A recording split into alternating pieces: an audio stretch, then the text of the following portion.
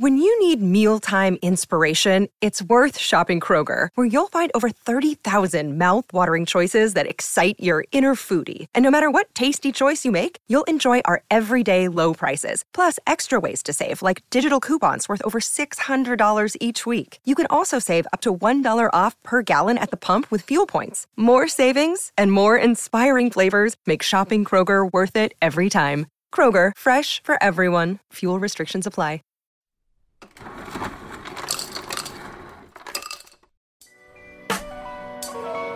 Yo, welcome to the bar. Come on and pull up a seat and open up your Bible. What a wonderful feast. The living bread, and we're discussing what it means for the streets, the inner cities and the burbs, and every person we meet. This is where we challenge worldviews that we hear from world news. In light of the scripture, we are here to serve you. We're your source for resources to help you on your way as you battle mean forces.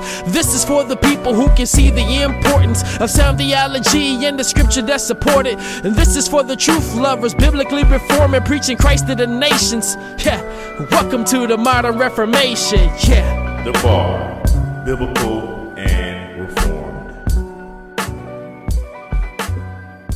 Welcome everybody to the bar. It's your boy Dwayne in the building. Right back in here another Tuesday. Super excited as always. Be coming through your speakers, through your earbuds, wherever you listen to the bar. We're grateful that you're listening. And I love to start the show the same way by thanking the listeners. Thank you guys for listening to the bar, tuning into the bar, telling your friends and family about the bar. We've been doing this about 6 years, and we're super grateful for everybody that listen. And thank you for taking time to listen. And like I do every week, I bring in awesome guests. This awesome guest, we just connected. He thought he was coming on to talk about fitness, but instead we're going to talk about someone else. We'll get into that. But I have on today none other than my brother, Geoff. Man, how you doing? Good to be with you, Dwayne. And that gives me an idea. Spurgeon on fitness. That would be an interesting topic. That would. That might not the best example of fitness, but he might have something good to say about it. Right. That may be a thing, man. That I just, when I think about Spurgeon, outside of, the Prince of Preachers, man, I also think about the cigar habits and, all the other stuff, man. So Dwayne, have you been to the Spurgeon Library here in Kansas City? I have not, man. That's one of the things I want to do, man. If you want to see the only cigar in any Southern Baptist institution, it's right here in the Spurgeon. Nice. His final cigar is on prominent display here. I love it, man. That is awesome. Well, listen, Geoff, man, I'm gonna let you introduce yourself. We kind of teased it a little bit, man. Tell the people, who you are, what you do, and a little bit about yourself. Yeah, so Geoff Chang. I lived in Kansas City, Missouri, married to Stephanie, got 3 wonderful kids. And I also serve as an assistant professor at Midwestern Seminary. I teach church history. And in addition to that, I serve as the curator of the Spurgeon Library. So the amazing providence of God, all of Spurgeon's books are here in Kansas City. Wow. Not the books that he wrote, but this is his pastoral library. So works of theology, Bible commentaries, books on preaching, books on poetry and hymnody. You think of a typical pastor's library, it's all here. And these books all belong to Spurgeon, about 6,000 volumes. They're beautifully displayed. And we use this space to tell the story of his life and ministry. And also as a research center, as people are continually to look into his life, trying to bring out the treasures of his life in service to the church. So I get to head all that up and here in Kansas City, Missouri. That is awesome. So I like to hear backstory, man. Like, how did you get there? Like, take us back, man. Give us a little background of how did you get to where you are there and in job and in ministry. Yeah. So, I mean, people ask me, they see me in this position. They think it's like this dream position. Like, man, have you loved Spurgeon ever since you were a little boy? Right. And, I mean, it's so funny because I come from a Chinese American family. Grew up in Houston, Texas. I began I was pastoring in Portland, Oregon, and during that time, began to work on my doctoral studies. And so I emailed a mentor and asked him, hey, any suggestions for a dissertation topic? And immediately he wrote back saying, hey, you should look at Spurgeon's ecclesiology. That's sort of an area that's needing some work. And he was exactly right. And that's what I wrote on. That's what I researched. And in God's providence, after I finished my PhD in 2020, the school approached me about coming on the faculty and to head up the Spurgeon Library. So it really was like the strange providence of God. I've been in the world of Spurgeon scholarship just for the past 5-6 years. It's been a wonderful ride. I'm learning a ton still. There's so much out there to discover. But yeah, it's a privilege for me to get to head that up. And it's a really strange thing that this Chinese American boy from Texas is, watching over his books. So I love it, man. The comedian in me was going to say, man, that was one heck of a paper. You got a job offer and put you over, like, man, you must have put some work in that dissertation, man. Well, God was very kind. Let's just put it that way. This was a wonderful topic to research because I was a pastor and I'm still a pastor. Yeah. And so I wanted to learn from Spurgeon, not just in his preaching, but as a pastor. For sure. No, that's amazing. So bringing up the pastor thing, Portland, Oregon, it's not like the South, man. It's not, everybody's not saved like they are in the South already. Talk about that context real quick, man. When you were pastoring in that area, what was that experience like? Yeah, I loved it. I mean, I was a pastor there for a decade. The church was Hinson Baptist Church, right in sort of Southeast Portland, right as did you ever watch the show Portlandia? Yes. That was coming out. So we lived like in the heart of that, Oh, wow. in Southeast Portland. Portland, the Pacific Northwest is a great place to do ministry in that people there aren't confused about, kind of nominal Christianity. If people profess to be Christian, likely they mean to follow Jesus. And, there's not a hardness to kind of spirituality. People in the Pacific Northwest, would call themselves kind of secular and yet spiritual. And they sense that there's something transcendent. Mm-hmm. And so there is an opportunity there to talk about spiritual things. Whereas in Texas, I found that many people, you had to convince them that they were not a Christian before you could get to the gospel. Exactly. In the Northwest, there wasn't that sort of confusion. So, which it presents its own challenges, of course. Sure. But we found it a wonderful place to do ministry. And by God's grace, in the decade there, got to see some wonderful fruit. The church that I pastor there is doing well, even to this day, by God's grace. That's amazing. Yeah, no, and I've never heard that perspective, where, they're not confused, as opposed to, in the South where, like I said, everybody's already saved and you got to convince them that they're not, yet, So that I never heard that. I really like that for sure. All right. So let's talk about, man, what you got going on up there with taking care of the library and things. Just kind of give us a day-to-day, man, and just kind of some things going on up that way. Yeah. So the semester starting. So day to day, I mean, I'm a professor. I'm teaching church history, enjoying that very much. In terms of the library, we've got various ongoing projects. A lot since my dissertation focused on Spurgeon's work as a pastor. That's been kind of my area of research. So I've just come out with a book recently called Spurgeon the Pastor. Nice. It's a book aimed at kind of church leaders, pastors. It's written, at a semi kind of academic level, but also, very accessible, hopefully. And I'm just looking at this book. I'm just looking at, all the areas of pastoral ministry, preaching, church membership, discipleship in the church, how we think about training up future pastors, how do we think about baptism and the Lord's Supper, these kinds of things. So that's been kind of a recent project that we've wrapped up, and I'm really glad to see it published. I've got other projects I can talk about, but I don't know if you wanted to pick up on that one. You can or you can't? I can. Oh, yeah, of course. Well, so before you go to the other topics, I always have to let people know anytime you bring up a book that, you contributed, you have to send me a copy. So I'll get you my address and everything. So give me your address. I'll send you a copy. All right. So let's talk about the other projects, man. I'm here for it. The bar, we're all about exclusive content. Let's do it. Yeah. So, all right. So Spurgeon the Pastor, that's one thing. The other upcoming project that's coming out. Have you heard of the Lost Sermons of C.H. Spurgeon? I have not. Okay, so this has been an ongoing kind of 10-year project that we have published here in the library, and it's coming to an end. So the final volume of that is coming out this fall. The Lost Sermons of C.H. Spurgeon, this is a fascinating series. We have published in the end, 9 different volumes of Spurgeon's earliest preaching notebooks. Wow. So starting from volume 1, he is a 16-year-old village preacher. He's not famous. He's just a 16-year-old learning to preach.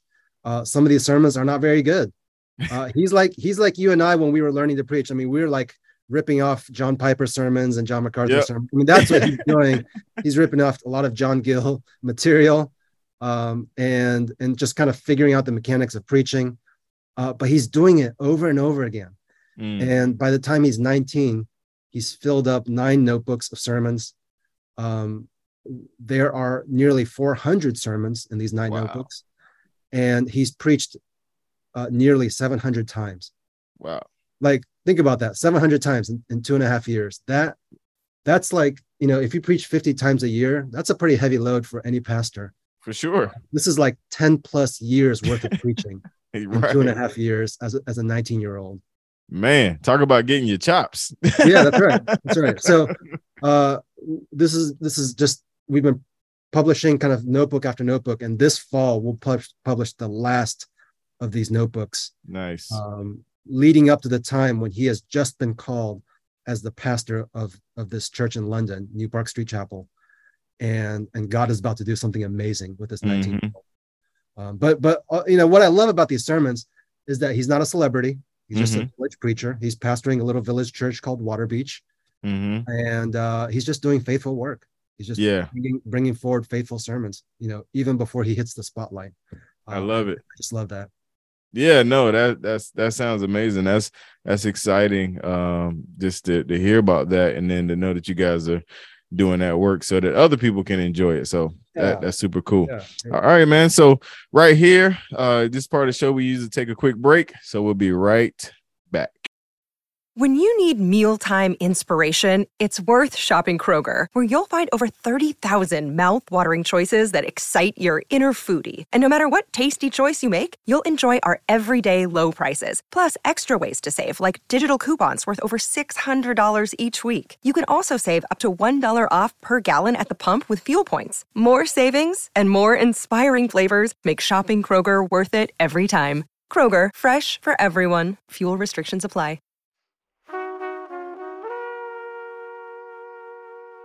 The 21st century Western church is in the throes of a discipleship crisis. If that sounds like I'm exaggerating, I would encourage you to look at any of the number of surveys that have been done in recent years that point to the fact that Christians just don't know the basics of their own faith. That's a problem. And it's a problem that could be very easily avoided. After all, the mission of the church, according to Matthew 28, is to go into all the world and to make disciples, learners of the Lord Jesus. Well, if that's the case, why haven't we done it? And what can we do to reverse this? Hi, I'm Kofi Adeboyan, and I'm the host of Deep Dive Discipleship, a podcast dedicated to thinking through the discipleship crisis that we face and charting a way forward. My hope is that as we have some conversations around God's word and with friends who are, praise the Lord, doing well in this field, we can learn from each other how best to fulfill the mission of the church. All right, we're back in here with my good friend Geoff, man, and this is the side of the show we call the Bar Signature Questions. These are 3 questions I ask all of my guests, no matter who they are, where they've been. They get these same 3 questions, and that's how they became our signature question. So the first signature bar question is, what kind of music do you listen to? The music that I listen to, I enjoy kind of acoustic folk kind of music, bluegrass. Okay. I like some country, but my country's taste is limited, like the 90s, early 2000s. I find that so much of our music tastes are limited to our college years, and that's certainly true for me. But yeah, I like acoustic kind of folk kind of music. Nice. Alexa heard me say country and she started playing country music over there. Nice. That's awesome. Good deal. All right. Next signature bar question is, what podcasts or sermons do you listen to, if any? These days I'm listening to church history podcasts. They help me stay sharp in the field. I enjoy Nine Mark's Pastor's Talk, so I listen to that regularly. Yeah, and in terms of sermons, I listen to the sermons from my own local church. Yeah, Nice. those pastors. Nice. All We're right. in All Road Baptist Church in Kansas City. Oh, okay. Yeah. Nice. Okay. All right. Last signature bar question is, what book or books are you currently reading? I am reading The Reformations by Carlos Eyre. I'm reading a lot of books dealing with the Reformation. Okay. So Reformations by Carlos Eyre, excellent work. It gives a great overview of the Protestant Reformation. And I'm brushing up on some pre-Reformation primary sources. So I've been reading John Wycliffe recently, and some of those sort of English pre-reformers. Just try to read kind of the original sources. So nothing super exciting, but things that are helpful for me in my own growth. Yeah, man. Hey, that's the world you in for sure. No hate here, man. So first, thank you again for coming on the show, man. This has been fun. I always like to end with opportunity for you to share where they can find you or anything you want to share as far as where they can get the book, and then any words of encouragement you want to leave with us before we get out of here. Yeah, so come visit here in Kansas City, Spurgeon Library. It's worth making the trip, especially if you're kind of driving through this part of the country. You can check out our website, spurgeon.org. We are in process of digitizing a lot of his works. We have his sermons. If you check out our social media feeds, we post regular quotes and content, so feel free to follow us there. As far as my book, you can go to spurgeonthepastor.com and find links for that new book. Word of encouragement, one of the things I try to put forward in my book is that even though Spurgeon pastored this 5,000 person church, even though he was incredibly successful, by sort of worldly standards, what I'm trying to convey is that most of all, he sought to be faithful. He wasn't trying to look for innovative, creative kind of techniques to draw a big crowd. Most of all, he just tried to stick to the Bible, try to be faithful in terms of what the Bible put forward, in terms of what a pastor should be, in terms of what a church should be. And even as the church was blowing up, he was seeking to be faithful to all those principles. And so I commend that to you because, for the local church pastor who is pastoring a small church, or perhaps things haven't turned out quite as they hoped, who are perhaps drawn to sort of large church visions. No, I say seek to be faithful, right? Mm-hmm. Look to Scripture, pastor the people that you have in front of you, and leave the results to God. I think that's what Spurgeon sought to do fundamentally, and that's the example that I commend to everyone. I love it. Yes, sir. I appreciate you, sir, for taking time to come on. This has been really fun. Definitely great to meet you. To the Bar Podcast, folks, thank you guys for listening to the Bar Podcast, your favorite podcast. Make sure you tune in every Tuesday. Go to thebarpodcast.com. And make sure you check out all the podcasts in the network. Hit that network tab. And if you want some bar gear, go to thebargear.com. Until next time, you guys, God bless. And we are out.